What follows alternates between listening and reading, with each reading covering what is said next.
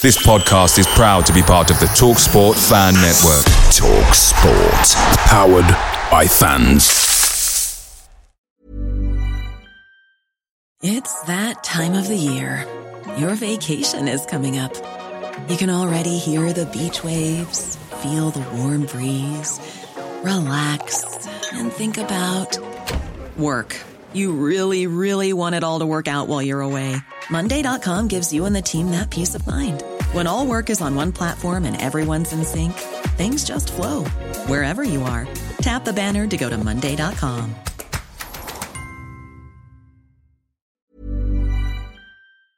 The TalkSport Fan Network is proudly supported by McDelivery, bringing you the food you love. McDelivery brings a top-tier lineup of food right to your door. No matter the result, you'll always be winning with McDelivery. Order now on the McDonald's app and you'll get rewards points delivered too. So that ordering today means some tasty rewards for tomorrow. Only via app at participating restaurants. 18 plus. Rewards registration required. Points only on menu items. Delivery fee and terms apply. See mcdonalds.com.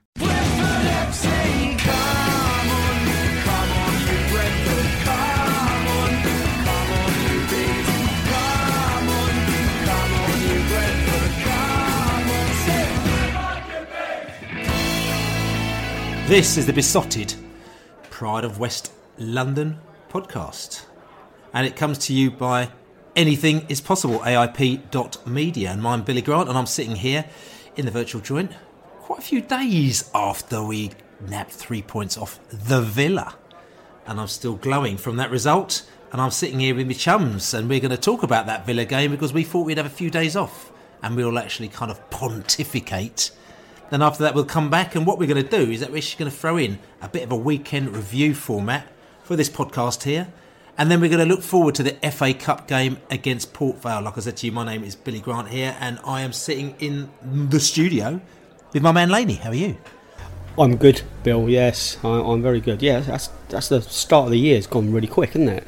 I would have said that was only like a day or so ago, but yes, we're already sort of later midweek, and we've got the weekend fixtures like looming down on us all over again. So yeah, it's relentless. So yeah, plenty to discuss. Eventful game, wasn't it, on the weekend? And it's obviously got some selection quandaries ahead of the FA Cup match. So yeah, loads to chinwag about.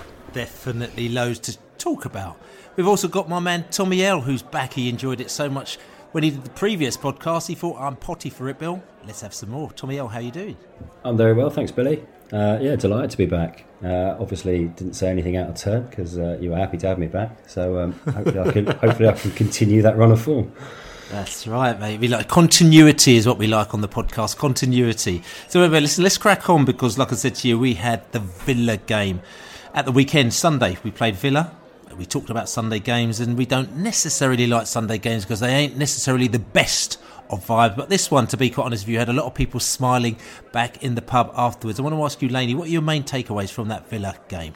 Main takeaway is we really got off with one there, I think. I'm not quite sure we warranted the 3 points, but I'll take them all day long, completely and utterly. You know, I think we were so far off our best, so far off what we know we've been capable of.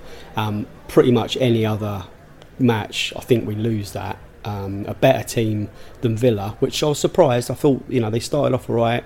Ings took his goal well, and at 1-0 I thought it was going to become 2 and the game was going to get away with us.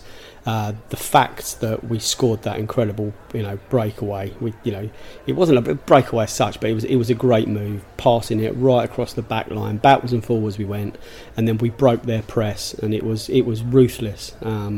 Weiser's goal was exceptional, and the build up, the reverse pass from Jensen, and then the ball into Weiser was exceptional from Roslev, and the finish exquisite, as they say. So I think any other day though we don't win that, but we've got something about us. The character is so good in this squad. Obviously I'll accept those 3 points with open arms. Tommy L. Similar lines. I mean, I thought it was a pretty poor game of football all round, really. We were abject for 40 minutes. I mean, we just weren't there at all, were we? Just couldn't string 3 passes together. And for the first time this season, there was a bit of aggro and a bit of noise from the crowd and a bit of dissent from the crowd. Some few boos and mutterings and murmurs, louder than previously happened this season. And I think that was a sort of a culmination of a few performances actually so far this season. But then, it's getting the goal before half time. It changed everything, didn't it? Really, I mean, it's they do say you get a goal at that point and it changes the way a game can go, and it really did. We didn't deserve to be level at half time. I've got no idea how we were. I thought we were better second half, but not massively better. And I thought Villa just didn't offer anything in the second half. And as I say, it was a pretty poor game of football in the end. We didn't really deserve the points, but much like Laney said, take them. Absolutely take them. And for me, obviously, I'll reflect exactly what you guys have said there as well.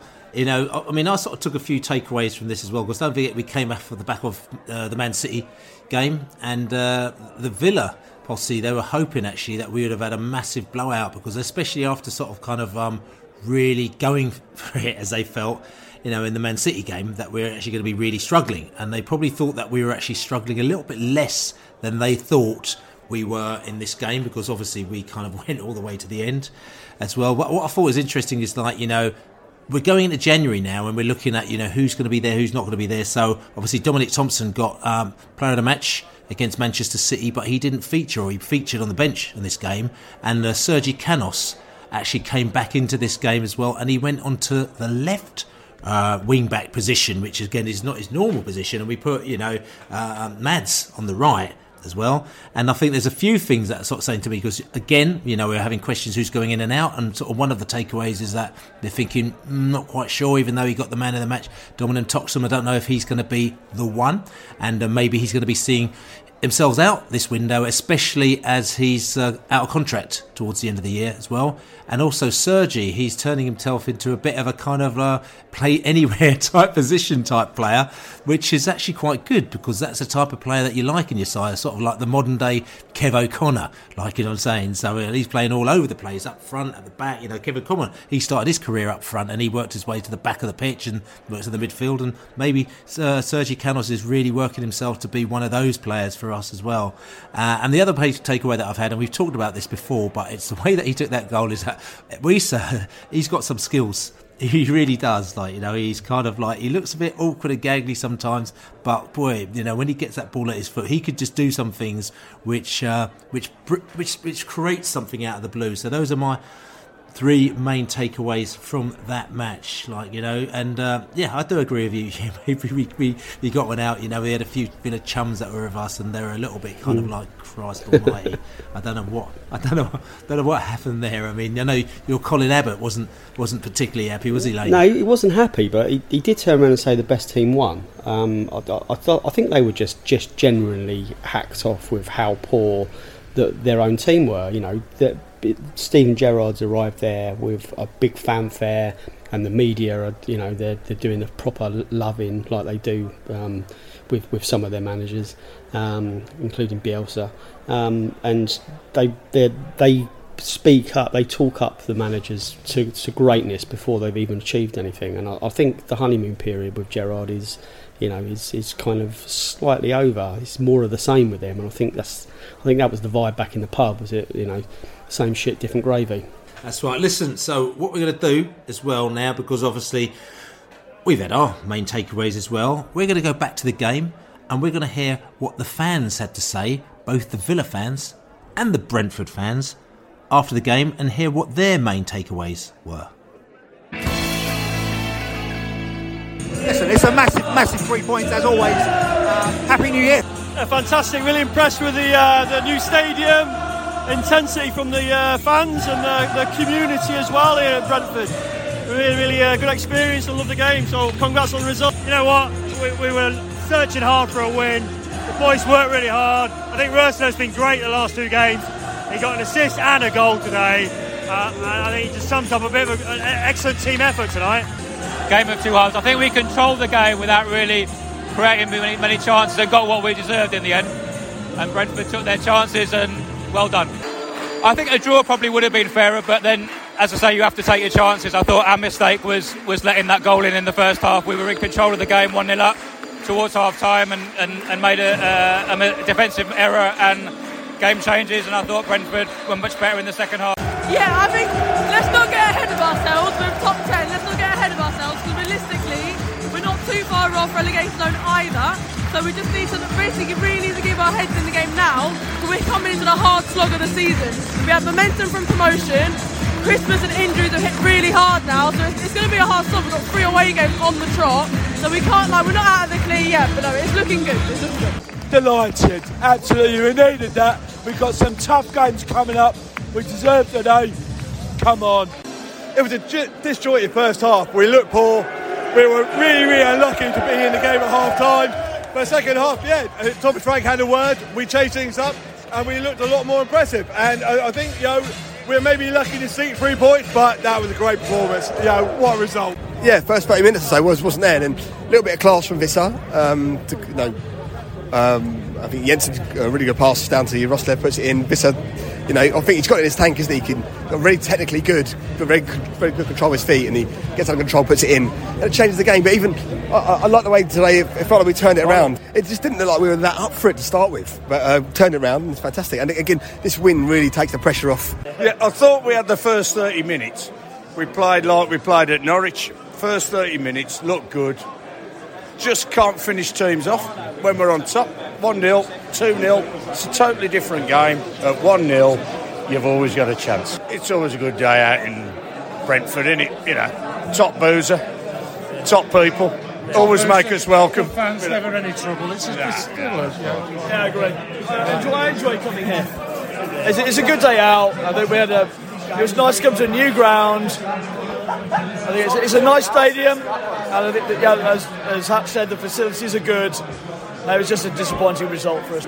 A very, very good 3 points. We're now level on points with Villa. We're further away from Watford, which is ultimately the key goal of create that gap. And we're not technically halfway through the season, so not the best performance, but those are if we were a Man City, those are the type of performances that people at Sky Sports would say, those are the games that win you the title. Grounding out result. So there you go, the fans from the game. I'm just going to ask you, though, from this game, who was your Brentford eye-catcher? Tommy L. It can only be one, really, can't they? Mads Roslev. For a long time now, people are saying, why have we not replaced Dalsgaard? Why have we not replaced Dalsgaard? We need a right back. We've had one all along. I think the guy can play. Every time I've seen him, I think he's shown ability. He's got an engine on him. Technically, he's good. He set up the first goal. He scored the second goal. I just don't think he's been given any opportunities. Obviously, when we had Dalsgaard in the side, then that's kind of understandable.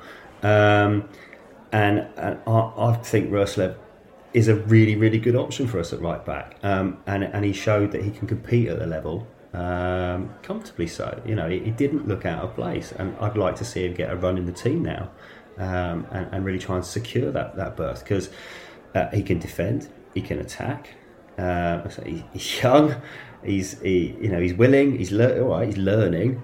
He's not the finished product by any stretch, but yeah, I thought he was far and away our best player against Villa. Yeah, he's very highly regarded, and he's been highly regarded for a couple of years. I remember speaking to some of this coaching staff and said to him, as we do the whole time, who are the next batch of players who are coming out of the B team, who are the players that you rate? And Roslev was top of the pile.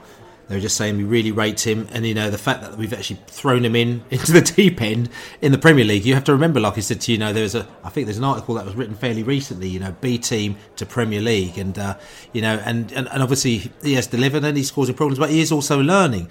But interestingly, obviously, we've just had a deal turned down for Vanderson from Brazil. Which was about 10 million euros, I think it was, and he's gone to Monaco in the end, and we're still looking at a right back option, possibly. my question to you is that, are you saying, hold on a second, let's put the halt on that, let's put the skids on that, and let's actually just stick with what we've got with Roslev because that's good enough for now? Or do you think actually, as Brentford, we should still maybe look at this option so that we've actually got two really strong candidates at that one position? Yeah, absolutely. Carry on looking to strengthen the squad wherever we can, and I don't think anyone with half a brain would say that right back is a place where we've got much depth. So yes, absolutely, we should be looking at players like Van der Sar would have been lovely, and if he'd have come in all likelihood, he'd have taken the number one right back or right wing back spot. But we haven't got anyone in at the moment, and so we have to be pragmatic about it and think about it and go, okay, it might not happen. January transfer window is weird, isn't it? Let's face it, and we don't. Well, self-inflicted. We haven't really dabbled in it much, so we're not quite sure what we're going to get, and we might feel that we're being taken for a ride or blah blah blah. So it possibly won't happen. So if it is going to be Roslev, then I'm happy with that, is what I'm saying. Absolutely, we should always look to strengthen the side. But if it's going to be Roslev, then that's fine by me. Right, and give me your Brentford eye catcher mark out of 10. I thought he was I'll give him an 8. I mean, I was 7.5, 8, 7 3/4 maybe. Oh dear, getting pernickety now. Okay. Laney. Sorry. Well, if you've gone for the Mads Roslev, I'll have the other Mads. I'll have Mads Beck Sorensen. I thought he looked excellent again. I think the last couple of games, his positioning, his reading of the game, his stature. He looks like a baller all of a sudden. He doesn't look like a rookie. I'm sure his latest injury layoff wasn't desired, and you wouldn't have chosen that. But he seems to have come back better since he's been rested and recuperated and recovered. He looks a part of the senior squad now rather than part of the junior squad or B team plus. I am not going to bat an eyelid whenever I see his name mentioned. He's evolved, he's moved on, so it's brilliant to see. I think I said it on this podcast the last time out. What's he worth? If we were going to go out and buy him now, he's a very accomplished player, and now he's got Premier League experience. So well done, Mads Beck Sorensen. And marks out of 10 for the other Mads? 8 out of 10 for him. Kind of almost neck and neck. Or 8 and a quarter. Can I go 8 and a quarter? Yeah, okay, there you go. Pernickety man as well, saying. So I'm going to see if I can have a triple of pernicketiness. For me, it's going to actually be Wieser.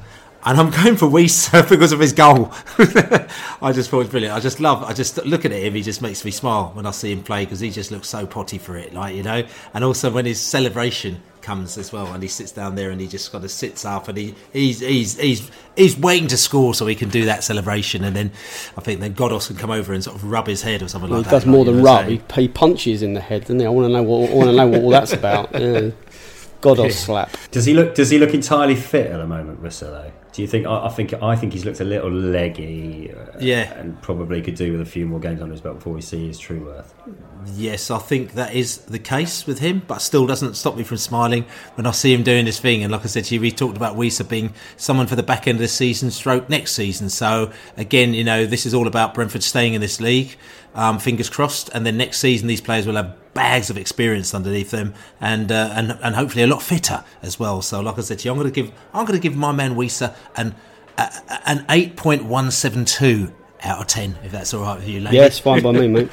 Yeah, solid mark there. That's all good. So we got the eye catcher there, but I'm going to have a look at the Villa camp now and ask you what your opposition danger person was. Tommy L. I'm going to go for Danny Ings, who you mentioned it earlier. Actually, he took his goal with aplomb. I mean, lethal. Proper Premier League finish, that wasn't it? Absolutely buried it. I mean, it was a great assist by Buendia in the lead up to it, and he's been a bit of a thorn in our side in recent years. But Danny Ings, I just think he looks better playing up top by himself than alongside Watkins. I know the idea of Ollie Watkins and Ings to Villa fans probably they're licking their lips at that, but I'm not sure it suits either of them.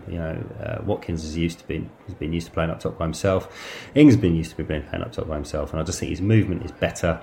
As I say, he took his goal well. He faded somewhat, possibly a lack of game time and a few other bits and bobs that sort of going there. But I thought he just looked every bit a Premier League striker, top quality striker. Yeah, it's interesting. The conversation actually between the Villa fans at the moment now is the Watkins and Ings situation, and can they both play together? And a lot of them have come to the conclusion that they can't, and I think that's part of the problem. And a lot of are kind of moaning the fact that he's been bought and that they can't seem to fit them in the side. And there were a few rumours going around actually from the Villa fans that we were chatting to in the pub beforehand, because Watkins wasn't in the team, and they were like going, "Is he leaving?" Because he was missing for an undisclosed reason, as they said. And it's all a bit kind of hush-hush around that. And I'm wondering, especially if you've got the Gerrard being the manager and a person who is subject to sort of Gerrard Lampardism for most of his career, with his England career, like I'm saying, can you play the two of them together? Don't know, maybe he's turned around and he's sort of learnt from that and thinking, well, I'll tell you something, I need to stamp that out straight away, like I'm saying. And maybe he'll take the 30 million or the 40 million, whatever they get for Ollie Watkins, and maybe he's going to move on. But that's me just trying to start a few rumours. Lady. Oh, I think that's a good rumour to start, mate. To be honest with you, he's probably got a shop in this, and they've gone, how are we going to fund this? And he's probably gone, who's probably the only player that we're going to actually get money for? And they've probably gone, Watkins. So right. Yeah, no, that's a good one. Start it. Yeah, no, it started, mate. It started. Good. Get it out there, mate. Crank it up. For me, Emi Buendia again. He didn't do a lot, maybe beyond that superb turn and the ball through to Danny Ings, but he's just class, isn't he? He really is, and he always seems to do it against us. So it's difficult not to catch my eye, because he's previous against us. He scores. We suit his play. He's able to sort of get the ball behind. He can break our lines. He did it again. Beautiful bit of skill, superb through ball, and a great assist. He kind of didn't match that, as I said, beyond that, but he gave us something to think about, and he's a quality player. I wish we had him. I mean, I was going to say to you, listen, I could try and invent somebody else, but for me, I thought Buendia again. I'm looking at particular things they did, and the way that he turned, was it Norgard? You know what I'm saying? And he left him for dust when he turned, and then he made the pass to Ings. He put it at the back of the net. Brilliant player. I know there's been a bit of disappointment in Aston Villa that he hasn't kind of risen to the heights that he was before. Even though he is a good player, and I think that maybe in the Norwich team he was the solo excellent player in our team. I mean, if you look at the Norwich forums at the moment, it's very, very salty at the moment now, and and they're talking about and I think they actually had a forum on the Norwich forum about the Aston Villa Brentford game, which is really quite bizarre. And they were talking about, why are Brentford why aren't we like Brentford, this, that, the other? And they were saying, Brentford aren't that good. We were much better than them last year because we had Buendia, we've lost Buendia, and now we just don't seem to have anything. And I think that is very much the point. When Buendia didn't play last year, Norwich were very much nothing. He's come to Aston Villa, and maybe it's the fact that, I don't know if it's the system that they play or the fact that they've actually got a lot of, half-decent players, good players in their side, that Buendia doesn't necessarily shine as much as he might do within that Norwich team. But, he still had a decent game yesterday, 85% pass succession, I think it was, 4 dribbles as well. He won 1 aerial. He was busy, he was really, really busy. I think he had 5 shots as well. Total in the game. So, he had a good game for them, but as we're going to come on to a little bit later when we talk to Will, the spreadsheet Winker, we also did very well in kind of containing Aston Villa to actually not creating lots of high quality chances. So I'm going to give Buendia a 8 out of 10, I think. Did you give yours? I didn't. I was going to say 8 as well, but okay. we can share an 8. You can share an 8 indeed. So I'm going to go down to you. And the thing is, tell you what, it's going to be hard for the person that goes last on this one because they're going to be repeating it. But I'm going to have to ask you what your stinker of the match was. Now, whoever goes first is going to be very happy that I've gone to them first. So because I've got the Tommy L first twice, I'm going to go to you, Laney, and ask you, what was your stinker of the match? Well, it's got to be Trezeguet, isn't it? It just has to be that matrix dive that he did. It was an embarrassment. And to be fair, I mean, well, I was going to say, to be fair, even Leeds fans would condemn their player if he did that, but they wouldn't. It would be our fault if their player had done that. So yeah, every Aston Villa player. Every Aston Villa fan in the pub back after the game, every Aston Villa comment that I've read online since then has just said how embarrassed they are about that, and it was the most ridiculously exaggerated dive kind of reaction. It wasn't actually was it a dive? It was just like as I said, you could only describe it as like a matrix backward bend. It looks like CGI had been involved in bending his spine in reverse, but fair play to his athleticism to be able to do that, but he is not to his professionalism. He was a cheating bastard. And there was a photograph actually of him on a plane with Mo Salah on the way to the African Cup of Nations, and he's actually sleeping. So Mo Salah's there laughing away, and he's sleeping in the plane and on their way to the African Cup of Nations for Egypt. And let's just say that it's turned out to be a bit of a caption competition, hasn't it? Yeah. There's plenty of captions there. We normally do put one up for Poseidon, but we didn't do because I thought there was plenty flying around, wasn't it, Laney? Yeah. It was. It's one that won't be forgotten. I think he will be blighted by that. It's. So even some of the most kind of sensible heads that that are on the pod and part of our crew, they're demanding like a 3-match retrospective ban for behaviour like that. It does no good. I listened to one of their podcasts, the Villa podcast. They said, what does he think he's doing? Like every incident, it goes to VAR. He had no chance of getting away with that, even if the referee had given it. It will go to Stockley Park, and they're going to reverse it. They will see it from every angle, and if anything, they might have come back and he would have got a booking for it, or we wouldn't have got a red for it, but he deserved one. So it's kind of like, what on earth went through his head? You cannot get away with that anymore, and you shouldn't be able to get away with it retrospectively, because every professional looking at that would be cringing, and he's done the game no good. He's brought the game into disrepute, I would say. It's interesting. I mean, I was listening to actually, and I'm going to come on to Tommy in a minute, because unless Tommy's got something else different. Are we all going to say the same? Is anyone going to say any different? Because if we're going to say the same, we might as well all crack on. I could offer something else. I mean, I'm in total agreement over the Trezeguet thing. The only thing I would say is you do see it so often. Like, I mean, not that bad though. I think it's because the way he went down, he sort of doubled back on himself rather than just going flat to the floor like most of them do. It was the theatrics of it, wasn't it? Really.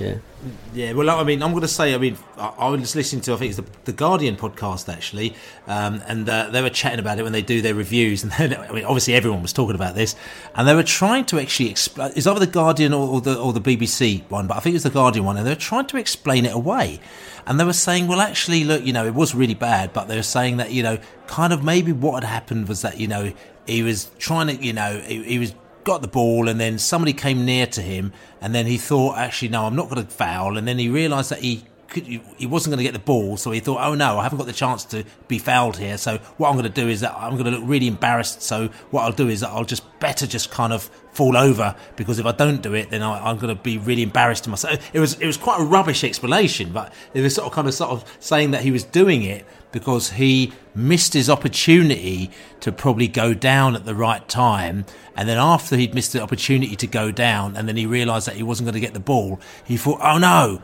I need to go down because I've missed my opportunity, and it was just a really bad decision.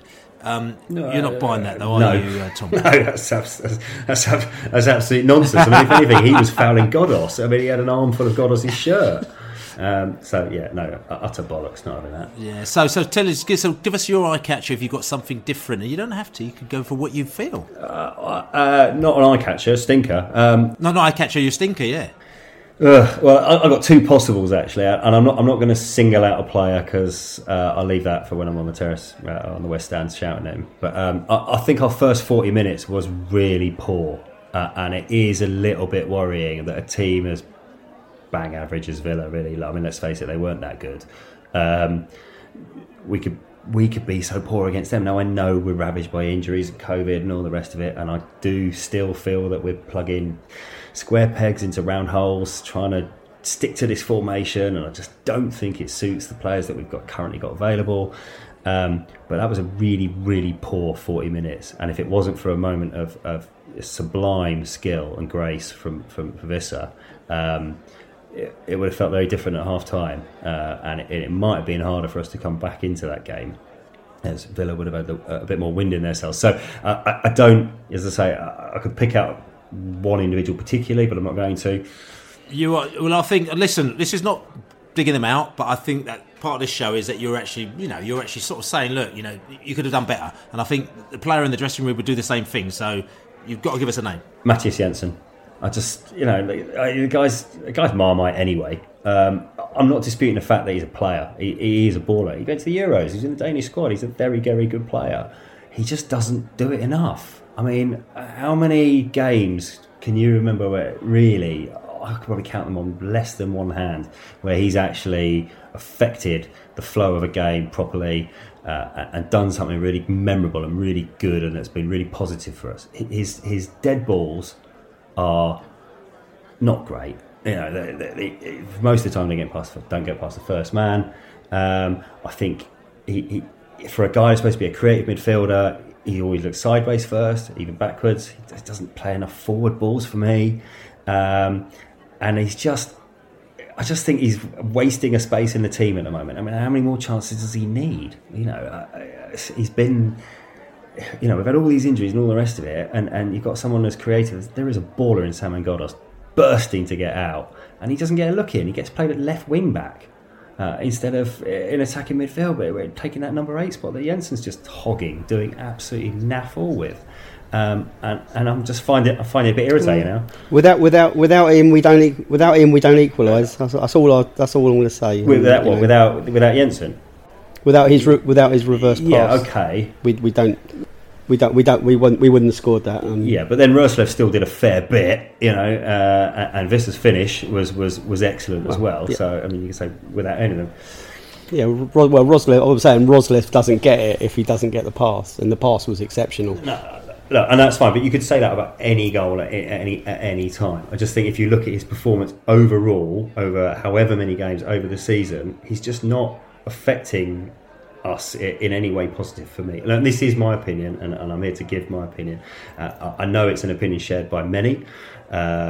Some voice their opinions in better ways than others. Hopefully I'm being erudite enough and getting it out there in the right way. I'm not disputing that there's a footballer there.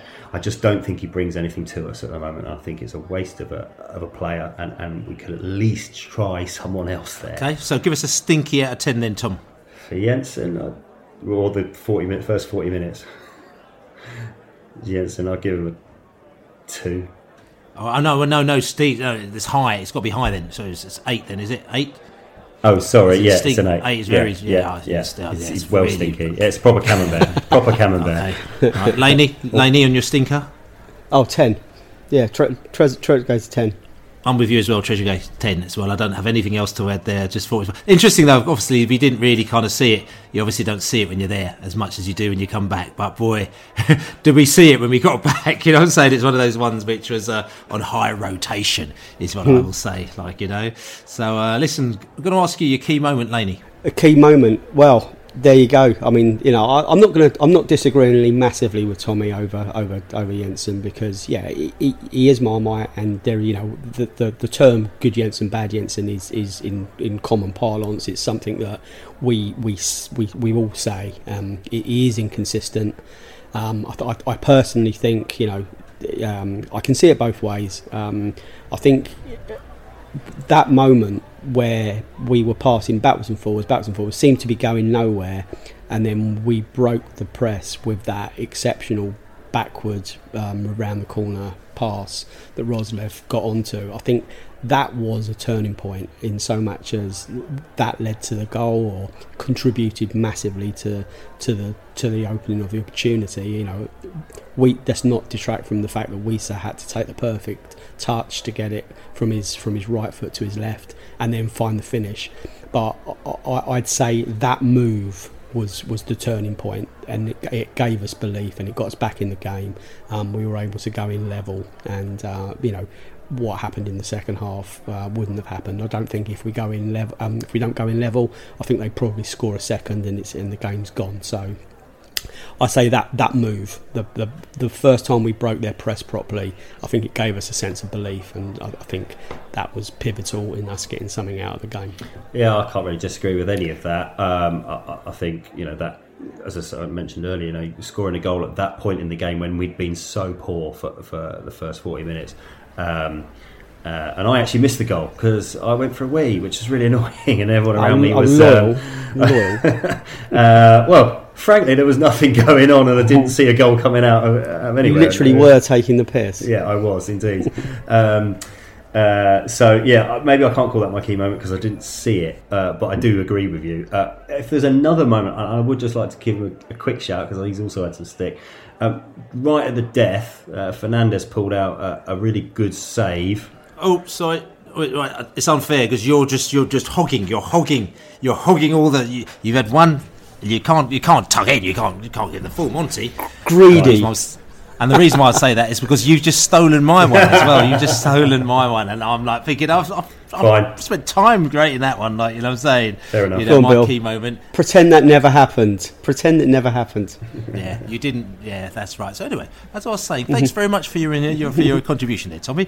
And right at the death with Fernandes, he pulled off an instinctive save to keep Ings out, actually, after John McGinn, I think, passed over to Ings. I thought that was wicked, and that was a killer. And as you were saying earlier as well, because he's been getting a lot of grief, but he's been improving a lot, and especially with his shot saving, it's been fantastic, I think. And I thought that was a really, I think, if anything as well, I probably should have put that into one of my takeaways, where I think for Fernandes, getting a game like that and playing like that, the goal that they scored, he couldn't really do anything about that. I mean, I know it's a very low XG. I think it's probably like 4 in 100 have gone in the back of the net. But the way that he shot that from that corner and across and out the reach of the goalkeeper, he couldn't have saved that. But other than that, the saves that he made, I think he made at least 4 saves in that match, which are a great save. But that one, basically saved us from having the tears, like, what I'm saying, of going home with 3 points. All of a sudden it's like, oh no, it's only 1 point, which actually would have felt like a loss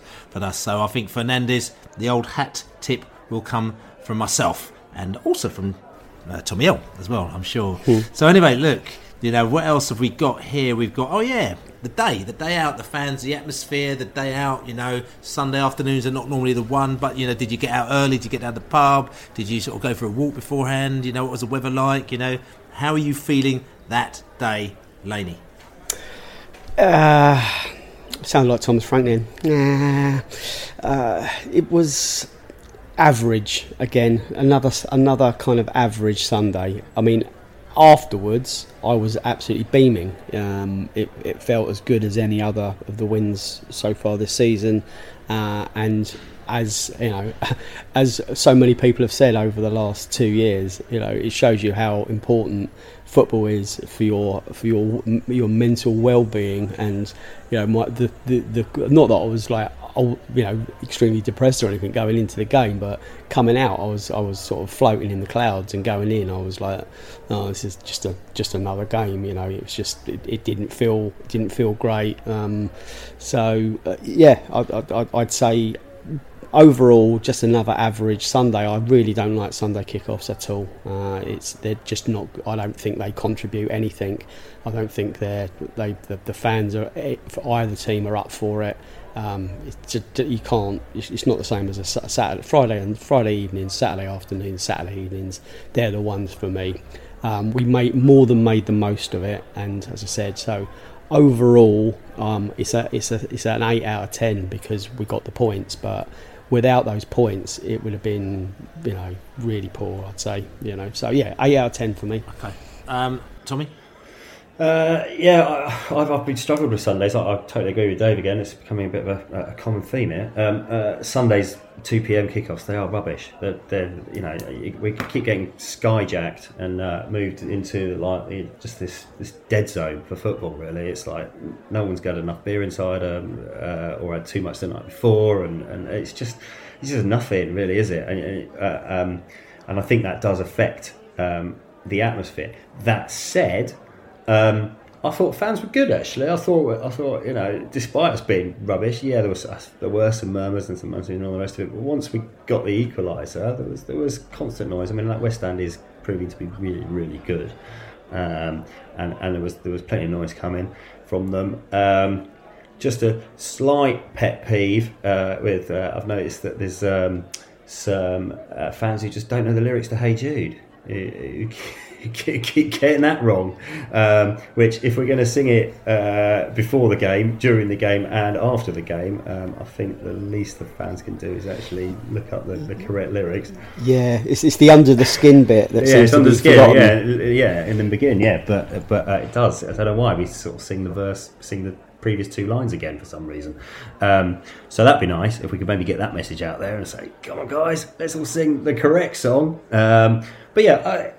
For a Sunday 2 p.m, it was. I think the result helped. Maybe not so much the performance, but for a Sunday 2 p.m. kickoff, it was all right. It was a bang average 6.5. Okay, and for me, I'm actually going to give it more. I mean, Sunday kickoffs, I completely agree with you, but I'm actually going to give it an 8 out of 10 because I think for the first time, for a start, we had the Sutton Coldfield Aston Villa who come down every time we play them. They come down at the Globe and they come down, bring one or two coaches down. They're totally managed right up. They come there, have a good beer, we have a good chat with them. They're a good bunch of lads and lasses, and they say you obviously love us coming down because you always beat us is what they say, but it's not really that. It's just that they really are actually a good bunch, and it does actually add to the vibe. You've got opposition fans that you could talk to about their team and their game. They talk to you about you. They've got the respect. We sit down there and watch a game together, which is the game afterwards, the Liverpool-Chelsea game. And I thought it was great atmosphere before the game and after the game in the pub, in the stadium. I thought they made some noise, which other sort of opposition fans don't do, which I thought was good. But I also thought we were good with the noise. And obviously the type of game it was, I thought the atmosphere was good for a Sunday afternoon. Went back, had a bit of tucker back in the pub, more beers with my mates and stuff like that, and with the Villa crew, and they tipped their hat to us and said, fair play to you, we'll never beat you, wasn't a great game, but you played very well and you did us, and afterwards thought, great, and I like that. So for me, I'm going to give it an 8 out of 10 because it had an all-round football, home and away football vibe, which is good. And it's been quite difficult at Brentford because I feel a lot of the opposition fans, they kind of go to the pubs around Brentford because that's what they know. That's all they know. You know what I'm saying? And all the pubs around Kew.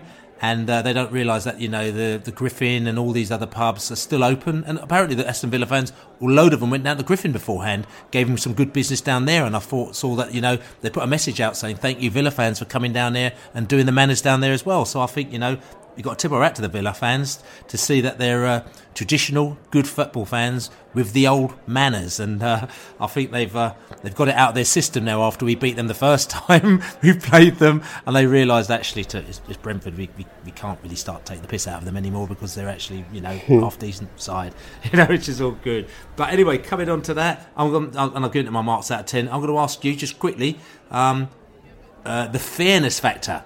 Was it a fair result? And what mark would you give it, Tommy L? I'll give it a 59 because I don't think it was a particularly fair result. If I was a Villa fan, I'd be looking at my own team's performance, obviously, and what led to us losing points. But I don't think either team deserved to win that game. I think if we'd have gone away at 1-1, I don't think there'd be many Brentford fans that'd be too upset about that. As I say, for one half an hour, or at least 90% of that first half, we were abject, we were terrible, and therefore that really brings the fairness rating overall down for me. Okay, so was it 59? And Laney, fairness rating? I'm going to go for our favourite percentage. I'm going to go 74%. 74% fair. I think it was more. It ended up being more fair than I thought at the time, and I probably alluded to earlier. based on the chances, I thought the shot from Baptiste that was saved, just pushed around the post. Onyeka, yeah. It tipped onto the post. I thought that was a great move, great shot. We had a couple of chances, and so did they. But yeah, I thought we got better, and I think we probably edged it. So yeah, 74% for me. Okay. And for me, I'm actually going to give it 68% is what I'm giving it as well. And again, for me, to be quite honest with you, I think we all know this as well, is that we think that probably a draw would have been the fairest result. But it wasn't a draw because we did what we had to do, because we don't give up, and we didn't that. We got the result, and it's really great. But the draw would have been the fairest result. So at the end of the day, it's probably the Villa fans would probably chiseling a little bit. But to be fair, again, like I said to you, the Villa team didn't create a lot of high quality chances. They create a lot of chances, which a lot of them were kind of either stuffed out or blocked, or kind of we dealt with them, or they were saved, but they weren't sort of kind of big 40-50% chances, 1 in 2 chances go in the back of the net. We're talking about 10%, 8% inside the area. So I think we did a very good job. And interesting, you talk about that Frank Onyeka. Yes, it was good and it hit the post, but I think that again, that was 7 out of 100 of those that have been recorded have hit the back of the net, Laney. So yes, which is all good. And just to let you know, the actual fairness factor was 72% actually. So yeah, Laney, you probably you've sniffed that one. You've done very well. 72%. Yeah. That's right. 72%. That's a nice number, isn't it? 72 is a nice number, Bill, isn't it? That's right. But anyway, look, we're going to go over and we're going to talk about stats. We're going to get Will, the spreadsheet winker, to give us the lowdown on Villa. Spreadsheet winker, he's a winker, and it does seem good like it pretty well should be. Spreadsheet winker, he's a winker, and he's always putting his third. So what do we need to know about the Villa game then? This was the second match in succession in which we lost the XG battle, creating 0.67 compared to Villa's 0.9. Madly enough, however, Mads Roersle's winner was the highest XG chance of the whole game, at just 14%. All of Villa's came from a high volume of tiny chances, most of which were around 10 yards from the goal. This suggests that the Bees' defence did an excellent job at reducing the size of the chances which the Villa strikers got, and Ings had to show excellent skill to score from the position that he did. Just 4% of similar shots going from there, just lower than Johan Wiss's leveller at 5%. The only other shot to break 10% was Ivan Toney's 95th minute attempt at catching the out-of-position Emi Martinez out of his goal, after he rushed up for the Villa corner. Frank Onyeka led the way for Bees in terms of pressures with 20, but only 6 were successful over the course of the match. Christian Norgard was second with 13, and he also had the highest number of carries with 46, but only 2 of those were progressive, which means carrying the ball more than 5 yards towards the Villa goal. We only had 1 carry into the 18-yard box the whole game from Canos, compared to Villa's 4, 2 from Ings, and 1 of which resulted in the goal.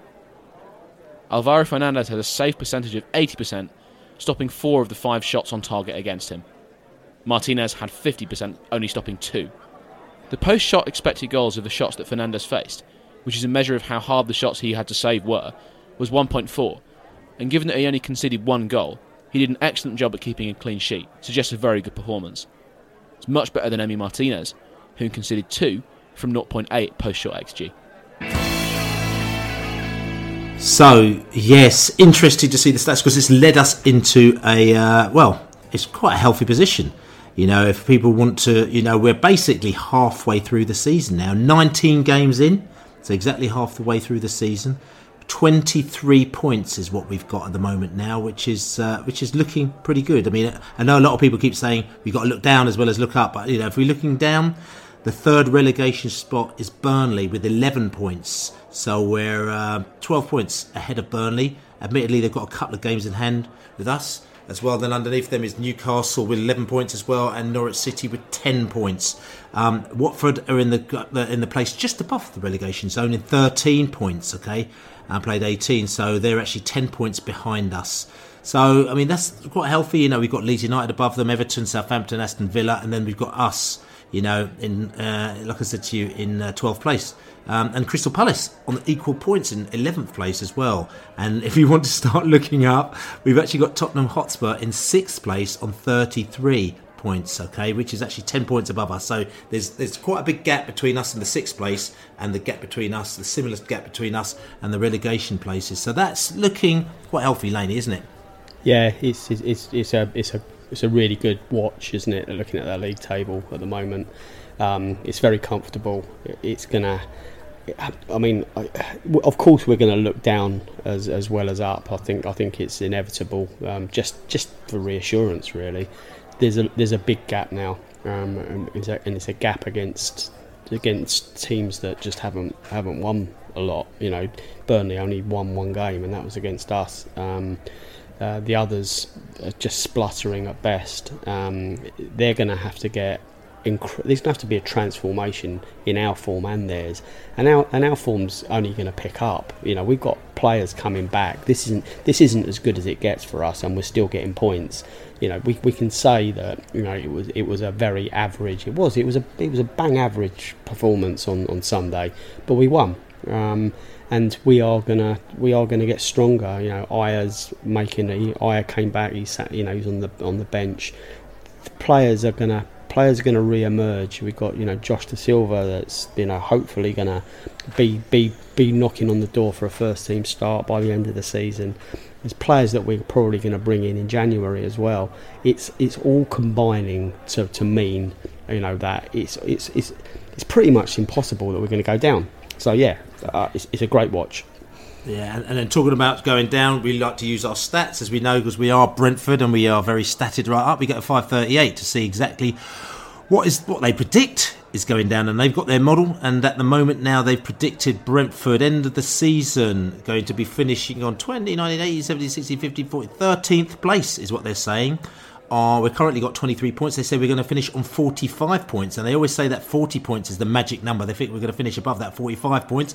Looking at actually some predictors, actually, it looks like we might actually stay up with about 34 points or 35 points this season, because they're predicting, you know, the points that the lower teams are going to get are so low that you could actually still stay up on 35 points, which I think is quite interesting.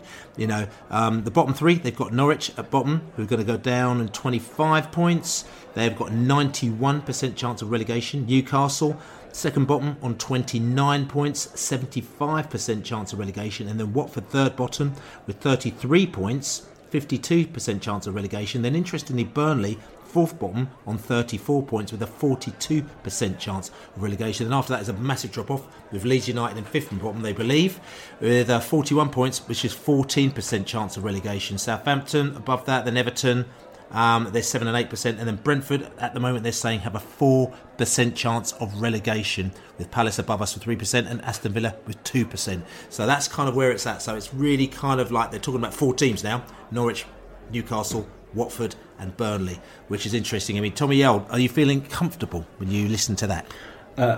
When I listen to that, it helps. Yeah, absolutely. The 4% chance. I mean, yeah, the old cliche. If you'd have offered me that at the start of the season, I'd have bitten your hand off. I'm not sure I believe it. I am naturally a little bit more pessimistic than that. You know, all of what Dave said is right. We do have players to come, and absolutely, the Premier League has not seen the best of us. But we've got quite a tough run coming up. You know, Southampton, City, Arsenal, Wolves are in some form as well now all of a sudden. You know, so we still got to get the points on the board. We do, but so do they. And the teams below us... Yeah, sure. Yeah. They're 10 points below us. They've got the points on the board.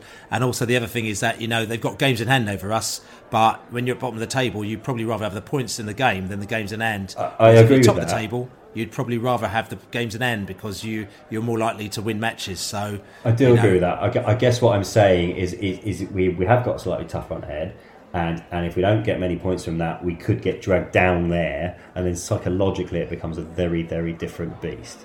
And yes, I accept that you only have to have three teams that are worse than you, and there are clearly three teams that are worse than us, more teams that are worse than us at the moment.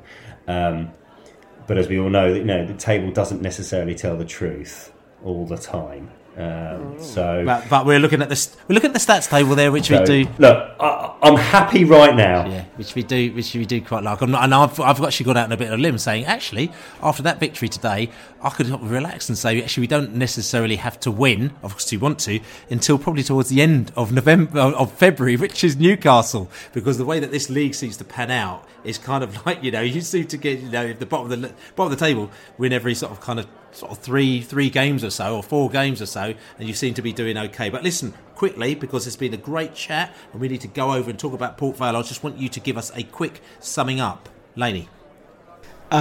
Just delighted that we didn't play well and we won. It's move on, forget the game, remember the points. Tommy L. Bang average, but got what we needed to do ahead of quite a tough run, which I am still worried about. For me, I'm very happy. Happy New Year to us. We've got our 3 points. I can relax now. We've got FA Cup, and let's bring on the next win at the end of February. Oh, well. But anyway, listen. Let's have a little break. Let's have a drink. We're going to come back and we're going to talk Port Vale.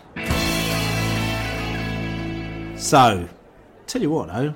I mean, we're going to talk about the FA Cup, get so excited, but what we do is we're going to get someone to give us a little bit of a vibe for the FA Cup chat, and that's JB with his facts and his funk, because JB is going to give us some FA Cup facts and some funk. Are you ready for this? I told you it was coming. Woo! JB, and he's ready to stock it to you one time. Get it! Hello, Jonathan Birchall here again. As we reach the halfway point of our Premier League games this season against Aston Villa, we've now scored 12 goals at home, with Sir becoming the first player to net on 2 occasions, while Maz Rosalith continued the pattern of sharing the goals around and became the 10th other player to net a single goal so far. We also turned a half-time 1-1 scoreline into a win for the first time since the playoff second leg against Bournemouth last season. And now we turn to the FA Cup. We haven't won an away tie since the 2-0 away trip to Boreham Wood in the first round of November 2012. And for an away third round win, it's not since the 3-2 at Stockport in January 2006. This year's cup ties have been quite unusual. In the League Cup, we were drawn against Forest Green, Oldham, Stoke and Chelsea, and had never played any of them in the League Cup in previous seasons. The FA Cup has now drawn us against Port Vale, and likewise this meeting with them in the FA Cup will be for the very first time. So there you go, JB with his facts and his funk, and he talked about that away game at Boreham Wood, Laney, 2012. Can you believe that was 10 years ago? Do you remember when we did the full-on planning to go to Boreham Wood? And Boreham Wood had a bit of a reputation at the time. I remember in the non-league, I remember when they played AFC Wimbledon, and there's police and all sorts and helicopters and everything like that, I think. So we were fearing the worst when we got down there, and it wasn't quite the same. But do you remember that? It was quite rubbish. It wasn't as moody as we thought, but it was just one of those banana skins, isn't it? Yeah, that's right. And Stockport in the third round, he talked about as well, was the last time that we actually won a third round away game. And I remember in 2006, I can't remember that. That's the day that I met the infamous Monty as well, as we went to Bredbury Hall. Went up to Bredbury Hall for the weekend for the very first time with all sorts of football fans that don't even support Brentford. But you're going to Stockport, we'll go to Bredbury Hall with you, which was quite an interesting weekend anyway. So that was, that was all good. But anyway, talking about FA Cup, I'll tell you what though, we are playing Port Vale.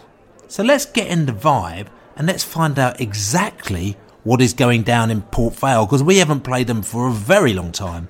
We're going to go to Johnny from the Ale and Vale podcast. He's going to give us the lowdown on Port Vale. Hi Billy, it's Johnny from the Ale and Vale podcast.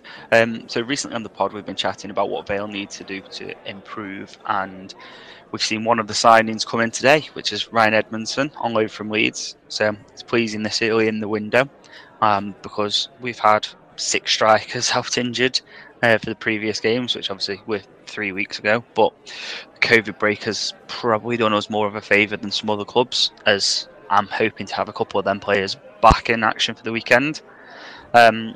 So far on League One, it's been an enjoyable season with the exception of Walsall at home, which was dreadful, and Oldham away, which again, dreadful. It's freezing cold there at the best of times, but to be in the lead twice against a team that's in disarray and then lose 3-2, yeah, it wasn't pretty. But positively, Forest Green Rovers away and Bristol Rovers both stick out. Different reasons. So Forest Green Rovers was a perfect away performance early on in the season. We kept Jamal Matt quiet. Nathan Smith had a great game after being punched in the face by him. He just seemed to win everything after that, and that kind of fired him up. Whereas at Bristol, we had no strikers and still managed to score 2. It helped that Joey Barton's teams like to get players sent off. And they got 2 sent off versus us, but that wasn't we were on top it before that anyway. At home, Leyton Orient sticks out in my mind. We were 2-1 down. Harry Smith was dancing in front of the home fans, and then in the 90th minute we ended up winning it 3-2, which, needless to say, the response to that wasn't pretty for him. He seemed to go into his shell a little bit. My tip for promotion, apart from us, obviously, is Forest Green and Newport, though, because both sides look very well. They're going good. They're winning games still. They're playing good football. Relegation, I think Oldham and Scunthorpe have the 2 worst sides we played, even though we lost to Oldham. They didn't really seem to create a lot, and Bahambula for Oldham didn't play versus us, but we know he's key, and I just think that there's going to be teams looking at him because he's better than that. Now, the cup run at the weekend, usually for me I'd say it's a distraction because a team the size of Vale are never going to win the FA Cup, so it's only really good for the money. But with this one coming after having 3 weeks away from competitive football, I think it'll be all about match fitness for us and a kind of a final pre-season friendly almost, with obviously a lot more riding at stake because it'll be actually competitive. It's not a glamour tie for us. We've played Brentford lots of times in the past, been to the ground more times than I can actually remember, been in 3 different parts of the ground as well and 4 pubs, so I think for a lower league club everyone wants a good day out when you get to round 3, and Brentford at home just didn't have that feel about it, and it doesn't feel winnable either, so I think it's a lot of fans have just been a bit down on it. But I think with the fact that the COVID situation the last few weeks and not being able to get over Christmas, I think a lot of fans will be more up for it than they probably would have been if we'd played all the games that we were supposed to. But yeah, I think the key with the third round is a chance to visit somewhere new, be on TV and a bit of a day out like we did against Man City the other year, which had the added spice of Tom Pope versus John Stones after the few tweets from Popey. I think the money is huge though to lower league clubs, but the magic of the cup is wearing off as most top teams send they send a weaker side now out to play, and it's not like the past when the FA Cup was the cup to win. The kids now all want the Champions League, and I just think I think Brentford obviously want to stay in the Premier League, so I'd probably expect them to play a rotated side. They've got a great model at the boardroom level, and the idea of how to make it work. You've only got to look at the fact that they sold Mopey and Watkins recently, and then they've brought in even Tony, and look what he's doing in the Premier League. So it works and it's great. I'd expect a rotated side though still, but I think they're still going to be too strong over the course of the 90 minutes, and Thomas Frank's a great manager, so I think he'll desperately want to win it just for the fans, and the little bounce after the win versus Villa as well will go far to help. Vale though, I think on the pitch, Clarkey goes 3-5-2 normally, uses Gibbo and Worrell as wing backs and Tom Conlon in the middle, which a lot goes through. We haven't got a particular style at the minute because, let's say, we've had 6 strikers out, so we've played combinations of Proctor, Wilson, Rodney. We've had Politic and move up there, George Lloyd before his loan got cancelled. So yeah, it's a bit of a lottery really there. We do tend to work the ball into the box more than actually cross it though. And Dan Jones stands out because not just because he's got bleach blonde hair, but because of his long throw as well. Well, we're yet to score from it, but it's a weapon, and I know that obviously Brentford have got similar with Ethan Pinnock, so it'll be quite interesting how that goes, especially on Vale's pitch because it's massive. Depending on which keeper starts Vale, you either see Brazilian flair from Lucas, and he does like a time waste or two here and there. You may see a tweak of the hamstring, and then all of a sudden it's fine on a goal kick. He's a master of wasting a bit of time when you need him to. Or you'll see Aidan Stone in goal, who's done well so far for us when called upon, but we've not really seen much of him in the league apart from Bristol Rovers away. It's usually a back three. So Lewis Cass, that's had a good season on loan from Castle, but he's a little suspect in the air. Nathan Smith, who's a good old-fashioned centre-half who loves a battle, and I'd say Dan Jones, left-footed, so balances that back three up lovely. Likes to switch with the ball, but he's become one of the fans' favourites as well. Then we'd go, if everyone's fit, this is Worrell on the right wing back, picks up assists for fun. Been brilliant across the last couple of seasons for us, and really helped when we were playing really badly with some much needed flair going forward. In the middle, we usually play Ben Garrity, that we've signed recently from Blackpool. He got Player of the Month for us for his goals that he's scoring. He's got 7 from midfield, even though he did play up front versus Bristol Rovers. Then Tom Petts and Tom Conlon in the middle, both very good footballers. And then James Gibbons, left wing back, who he's predominantly a right back that's been moved there this season, and he's doing really well. He scored a couple of goals and probably should have had a few more. The top two is the mystery, so I'd expect it to be Rodney and Edmondson if Rodney's back fit, unless we sign someone else before Saturday. But Rodney's the frustration for the season. He's got lots of potential, had a great season last year, scored some banging goals. It just hasn't hit the heights. It's his bit of demeanour and his attitude that people are questioning now, and he's becoming one of the ones that the Vale fans aren't too happy with so far. Last time we played, though, Brentford at Vale Park, it was a 1-1 draw, first game of our first season back in League One after promotion, and what a promotion season that was.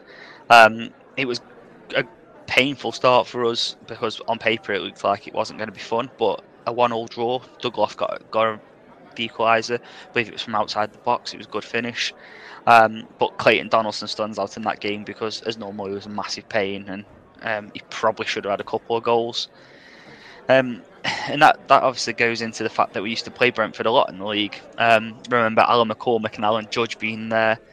They were horrible to play against. Nathan Alder always used to score, and Jay Tab always looked like one that probably should have done more with his career. But the old Brentford ground was great. I've been there 7 times, I've just worked out, and as I mentioned, been in 3 different parts of it. 4-3 defeat stands out from 2007.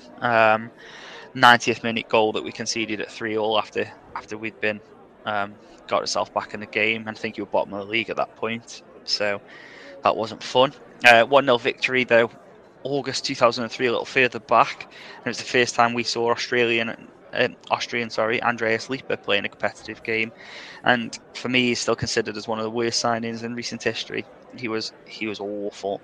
And then the big one, the LDV Vans Trophy, didn't go at the time because I was only 11, and Dad wasn't interested in Vale, and I got interested through friends a little later. But I remember watching it on TV and it being very wet, and I've watched it back since, and Steve Brookers was just the best player on the pitch that day, and he was a massive threat for us, and it was a huge day for the club at the time, unlike now where you get to the final of the Pizza Trophy and it's just not quite the same.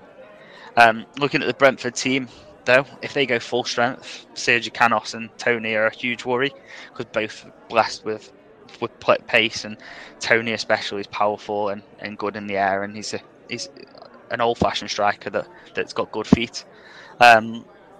If not good, it isn't there, and we've always had. He's always seemed good when we've played against him in the league, and then Visa, that's played in the League Cup a couple of games as well. He seems a handful, so I think there's a lot of the Brentford squad to actually be concerned about. I think at the minute Vale's Achilles heel is balls into the box though, so that could suit Brentford with the use of the long throw. Even though obviously in the Prem they're not just a long ball side like some teams used to be. They do mix it up well. I'm expecting a good game. But for Brentford to come out winners, I think mainly due to the fact that I think we're going to use it as a pre-season game rather than a must win, and we'll be happy with the additional funds. We've been trying to get it down on the ground and play some football though, so I think it could end up being a close game and actually a good game of football. And I think 2-1 defeat for Vale. So thanks for having me ramble on, and good luck for the weekend. So there you go, Johnny from the Ale and Vale podcast. Very good podcast. Go and check it out on all good podcast channels, as they say.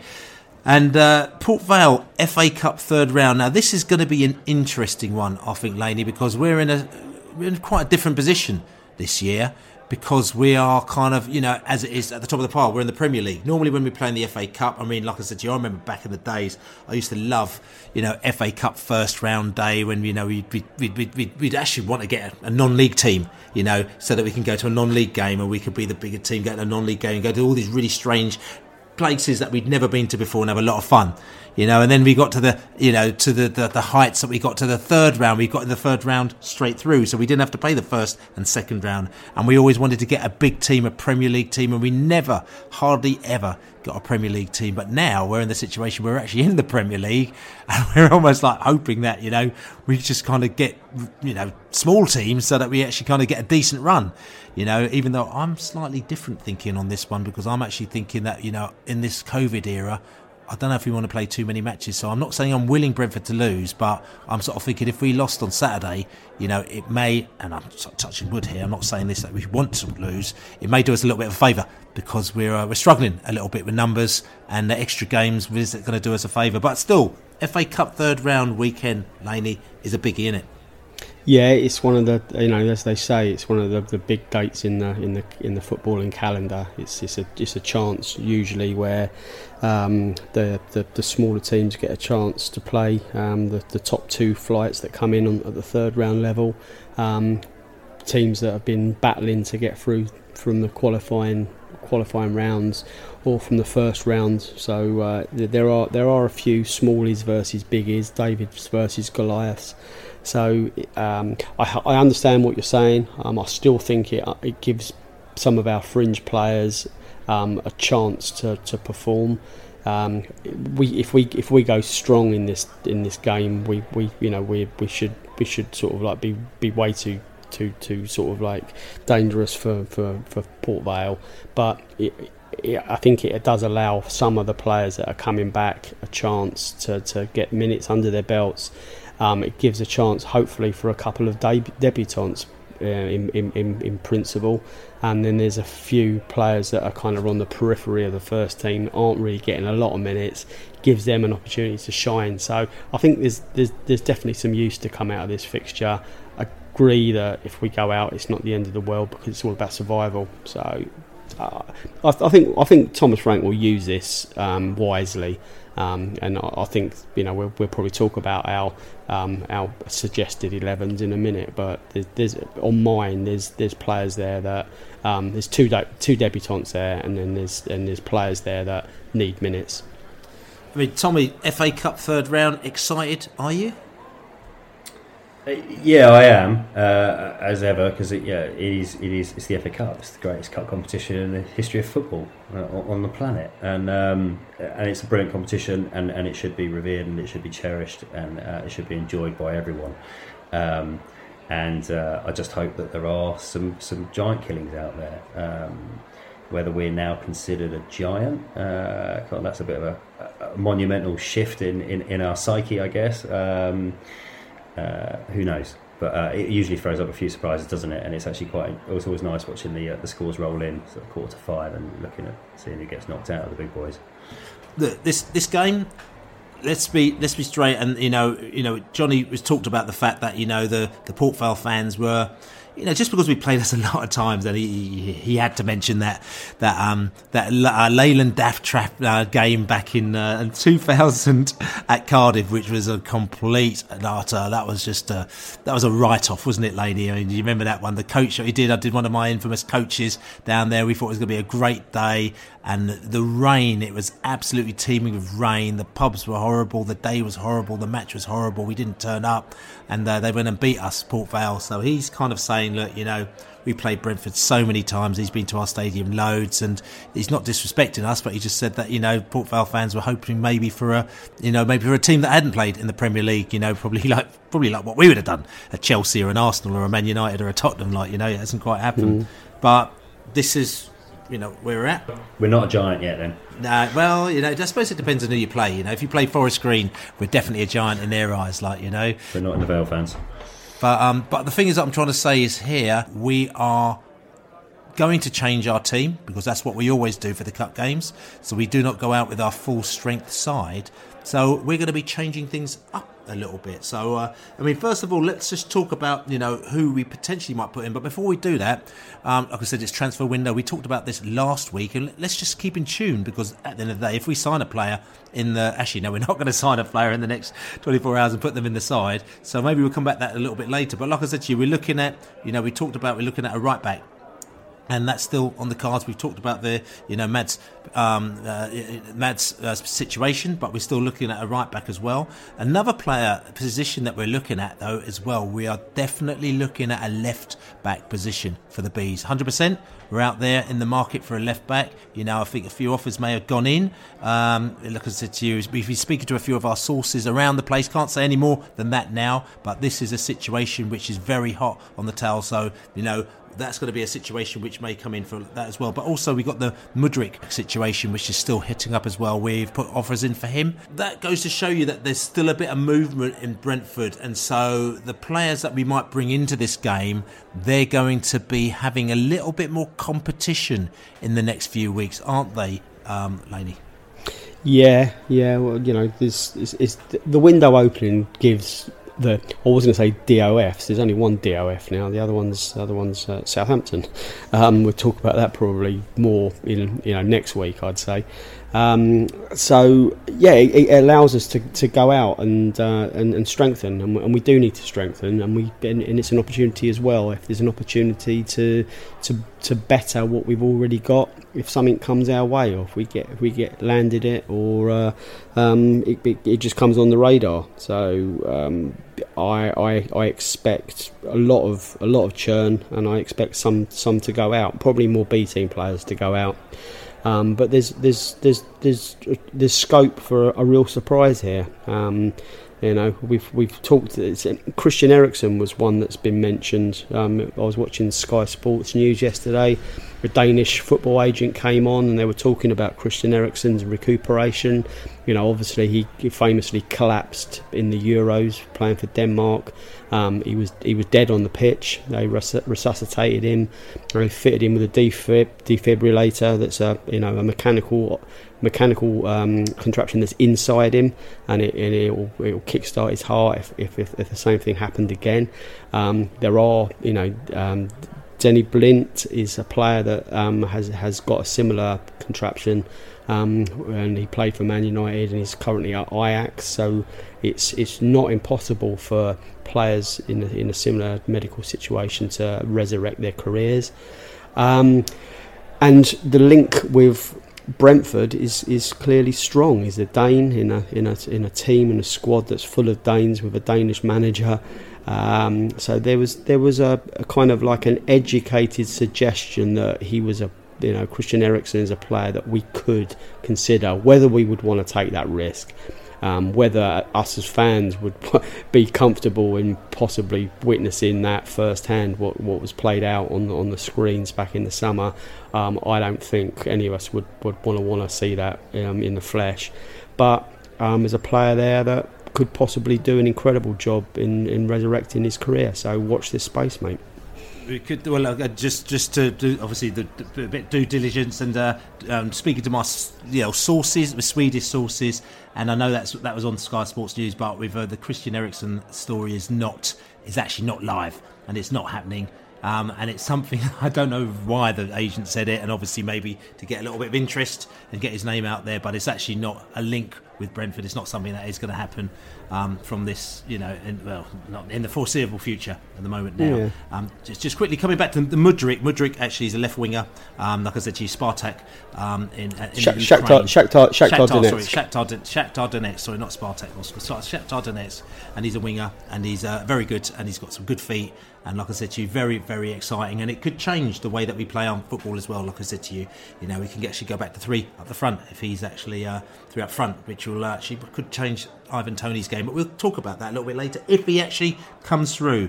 There's a few players that come back as well. Like I said to you, Balcombe has come back. Another goalkeeper's come back. And Goodison, we talked about him in the Lost podcast. He's come back as well. So we've got all sorts of goalkeepers in the 4 now as well, because we've got that. We're talking about Force potentially going out on loan as well. The rumours of that is going around. It's quite gets quite strong as well. Oksanen has come back in as well, which is good. And we didn't talk about beforehand Norgard having a new contract, which is as good as having a new player as well. But Oksanen's come back, and the chances are that he'll probably go out on loan again because he's quite down in the pecking order. So looking at this and looking who we've got in the fray and got in our camp, and the fact that it looks like we're not going to sign any players before the FA Cup at the weekend. Who do you think that we should be starting with? Or let's go for the team. Lainey, in goal. Do you want me to run through my 11? Or do you want to go through one at a time? Okay. Well, I've got Losel in goal. He was the player that we got in from FC Midtjylland on loan to the end of the season. I think he'll make a debut. I think that's likely. Just to interrupt you as well. And that Losel, from all the feedback that we've been getting, he's meant to be very good. He's meant to be, in effect, a first team keeper. And it wouldn't surprise me if Losel actually features in the first team at some stage. There might be a kind of switch between him and Fernandes at some stage. I mean, from the word that I've heard, he's meant to be very much a backup keeper. But I don't know, I've just heard that he's very good. So, I mean, it's a very good option to have. And I think maybe at some stage there may be a little bit of a jiggery-pokery between the two, just to get them both a little bit of game time. We'll see how that pans out. My thought. Right wing back, I've got Finn Stevens. The centre backs, I have Christopher Ayer. I think he had B team minutes. I think he's fit. He was on the bench. I think he plays against Port Vale. Mads Bech Sorensen, Pinnock is captain in my books. He played in the early rounds of the League Cup, and he was captain in those. So there's 3, 4 and 5. 6 central defensive midfielder. I got Jan out. I think he starts. Left wing back, I have Thompson. I think he plays. He looked like he was crocked in that game against Chelsea, but I think Man City. But he was on the bench. I think, assuming he's not injured. I think he's the left wing back. Now, the other central defensive pairing I think Miles Peart-Harris. I've given him a debut. It's about time he contributed something. He came to us with a lot of props from Chelsea. He's been learning, I assume, how to play Brentford way. It's about time he played, I'd say. So nice. I think this is a game that we could reintroduce him. Mads Bistrup gets a start for me, and then the two forward, the left winger as such, it was Godos playing the Mbumo role, and then Marcus Force gets a start for me. So Tony on the bench, Canos on the bench. A very strong bench probably for us, but that's my 11. Yeah, and Tommy L, I mean, any changes from that? I mean, just, you don't necessarily have to go through the whole 11, but is there any players that you would be throwing in there or thought was quite interesting that Laney's thrown in? Staggeringly, I picked exactly the same side as Dave. There was no conferring, nothing like that. They're all really? You guys can see I picked exactly the same side. Well, there you go. I actually wanted to go 4-3-3. Because I want us to go 4-3-3, but I don't think we will. I think we'll stick with the current shape. I think you're absolutely right. I think it's a perfect opportunity for Ayer. Mads Beck's missed a lot of game time recently. It's a good opportunity for him to get some fitness. The only reason I might have gone 4-3-3 is actually to give Pinnock a rest, because he's played a lot of football and it wouldn't be a bad game to rest him in, but I think he will play and probably captain inside. Thompson comes in because he was left out. We can't risk Worslev now, so Stevens has to play. Norgard gets a rest, so Bidstrup comes in like for like. My only, and I totally agree with you on Pert Harris. I think, yeah, absolutely, great game to get the guy involved in it, and let's see what he can do. The only thing I wondered was maybe not rushing Janelt back, giving him a bit more time, and maybe actually just playing Baptiste instead of Janelt, because I don't think we need two defensive midfielders against Port Vale. But then, I had Godos in the number 10 role, hallelujah, playing off the striker, where I think he could be absolutely lethal. Feeding lots of tasty passes in for Marcus Forss. So not much of that. The only person we didn't mention who's also come back from loan is Alex Gilbert, who by all accounts is a bit of a tricky left winger. So he might sneak a place on the bench. Yeah, that's interesting. Okay, so and pretty much there with you, Laney, with a couple of things. I'll tell you something. I actually left Aya out. Only probably for selfish reasons, just because I wanted to play against Liverpool, so I want to make sure nothing happens to him. So I actually left him out, and my centre backs were actually good. Ethan Pinnock, because he just seems to play all the time, even though somebody said that they thought that he looked like he was slightly struggling a little bit, and the way that he was running as well. So maybe he might get left out, as you were saying. And I put Mads Beck Sorensen in there, even though he's only just come back, Mads, and maybe I thought he might get a bit of game time. Dom Thompson is on the right wing back as well, and I've got Finn Stevens. Finn Stevens seems to be getting a lot of thumbs up from everybody here, because we think that we need to see what he's like, because everyone reckons that he's really wicked, even though he's only very young, and I think this is going to be a good game for him as well. Bidstrup obviously is the man who's going in there. I've not put Janelt in there because I just think that he needs to just get some chilling out time as well, but like I said to you, I've got Godos on Onyeka in there, and I've actually left Forces in there, but I've actually left Risa in the side just because he scored such a great goal last week. I just love to see him just do something similar yet again. So kind of like, that's where it is. So we've left quite a few of our key first team players out, I think, just to get a little bit of a rest, because they need a little bit of a rest. But I think there should be enough there to kind of get us over the line. And he says, just to let you know, Port Vale, strengths: shooting from direct free kicks, they're very strong. Finishing scoring chances, they're strong. Creating long shot opportunities, creating chances through balls, and creating chances through individual skills. So they've got some skillful players. They obviously play the ball around quite similar to what we do as well. Like, what I'm saying, their weakness is avoiding offside, defending against long shots, defending against through ball attacks, and protecting the lead. They're very weak. They like to control the game in the opposition's half, which is our half, attack through the middle and down the right, and they like to play short passes. So that could actually play into our hands, couldn't it, Laney? Yeah, they're having a decent season, Port Vale. They're sixth place. They've been, the last playoff berth at the moment. They've had a decent away win in the last round of the FA Cup. So this is a good test for them against a weakened Brentford. So they do pose problems. They do play a bit. It should be a fiercely contested match. It will be. We should be too strong for a League Two team. There is no excuse for us to not progress through to the fourth round. But as we've spoken about before, there are banana skins. I don't see this as one, but Port Vale will be looking forward to testing themselves against us. So, anything is possible, as they say at Mr. Grant. Everything is possible, as they say. And like I said, the players to look out for, obviously Garrity's their top goal scorer with 7 goals as well. They've got Conlon and Proctor as well, who seem to be quite lively. But also there's a player in their ranks who actually was featured very heavily for us, who we've liked very much. We've got Leon Leg. Leon Leg still plays for them as well. And it's going to be good, interesting to see the aerial battle between him and whoever goes up for our corners and our free kicks as well. Whether or not it's Ethan Pinnock or Aya, whoever else is going to be up there. But Leon, he's a good chap, isn't he? And he very many fond memories of Leon Leg, especially probably from when we used to play Port Vale back in the day.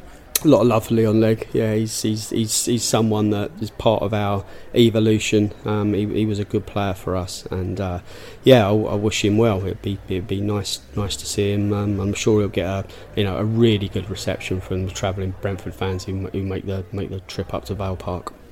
That's right. So FA Cup third round day, and listen, we're obviously playing FA Cup third round.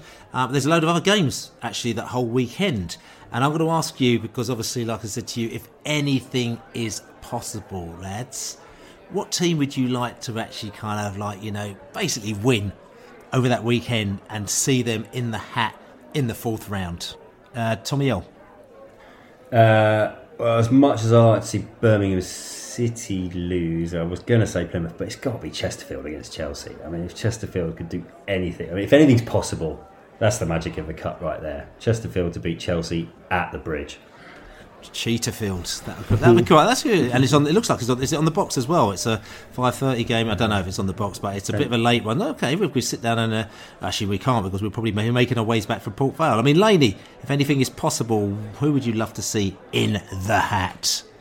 Got a soft spot for Rotherham United this season, Bill. I think they. But, who are they playing? Who are they playing? I mean, they're doing very well, but who are they? I mean, I've got no idea who they're playing. Another lower league team.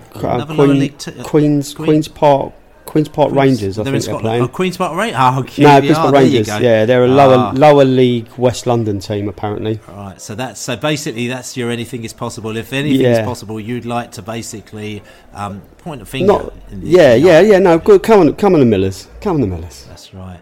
And for me, if anything is possible, I would actually love to see, because I think it'd be quite funny, if Morecambe beat Tottenham Hotspur, because I just think that would just be hilarious. Like, you know what I'm saying, at White Hart Lane as well. So come on the shrimps, like, come you know on what I'm saying. I know a load of shrimps as well. Like, you know what I'm saying. You know, he's got Damien Coyley and stuff like that. You know, all the characters. I think let's just go out there and let's be supporting them on the Sunday, the shrimps. So anyway, if anything is possible, those are the three teams that we'd like to see in the hat for the fourth round. So FA Cup games. So what else is happening? Like I said to you, what I'm going to say to you as well is that don't forget to check out for the FA Cup game. If you go onto the Port Vale site, they've actually got a nice little away fan guide that you can actually check. It's almost like in booklet, in PDF style as well. So go and check that out, which is all good. Their SLO is a girl called Ali Simcott. She's a mate of ours, good mate of ours as well.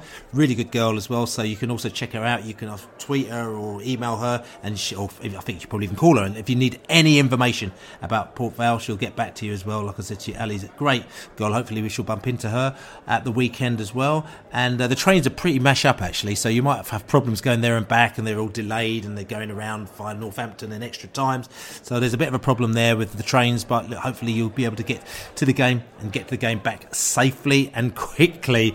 I'm still not decided how I'm going to get there, because I think that train thing has kind of thrown me a little bit, so I think the car may be a last minute option for myself. But look, I'm going to just finally come back to you, unless you've got anything else, guys, but I was going to come back to you and see if you've got a score prediction for the game at the weekend. Tommy L. I think we're going to have too much for them, even if we put out a in inverted commas weakened 11. 3-0 us. Laney? 3-1. 3-1 us. Okay. And I'm going to go 2-1 to the mighty V's. So there you go. So listen, this is the Besotted Pride of West London podcast. It's our first FA Cup podcast of 2022. Funny that, because the game's only the year's only about 5 days old. Brilliant, excellent, mate. That's right. Well, it's factually correct. It is correct. Absolutely factually correct as well. So listen, I've had a good time chatting with the chums in the virtual joint here. This podcast is brought to you by Anything Is Possible, AIP.media. Check them out, our buddies from the South Coast. So we'll be seeing again in a few days' time, because we're playing Southampton. We're going to have another podcast for you before the Southampton game, which was postponed, as you know, last month, but we thought, let's just put it out again and give you some more information about Southampton. It's our first Southampton podcast of 2022. That's right, it is. It's our South Coast podcast of 2022 as well, actually, so you can check that on prideofwest.london. Don't forget to subscribe and write us a review in iTunes or anything else when you give us a review, and people are really happy with us. Also, don't forget to buy us a beer, besotted.com/beer. Thank you to everybody who has supported us and bought us beers and bought our t-shirts and everything like that on besotted.com. Just check it out. If you want to write us a message on besotted.com, please do that, and our messages come flooding in, and we'll get back to you as soon as we can do on that. But other than that, my name is Billy Grant, and I've very much enjoyed this, and I'm sitting here with my man Laney. See you later. And we've also got in the house Tommy L. Thanks, Billy. Dave, been an absolute pleasure. Cheers, mate. That's right, and like I said to you, we're going to Port Vale, we're going to the FA Cup, and if we beat them, we're going to be in the hat, and we're very happy in the hat, because then we're going to have a couple big game, big week next week. As we say, come on, you Reds, come on, you bees. You bees. You bees. FA Cup. We're in the hat. Not yet. Come on, you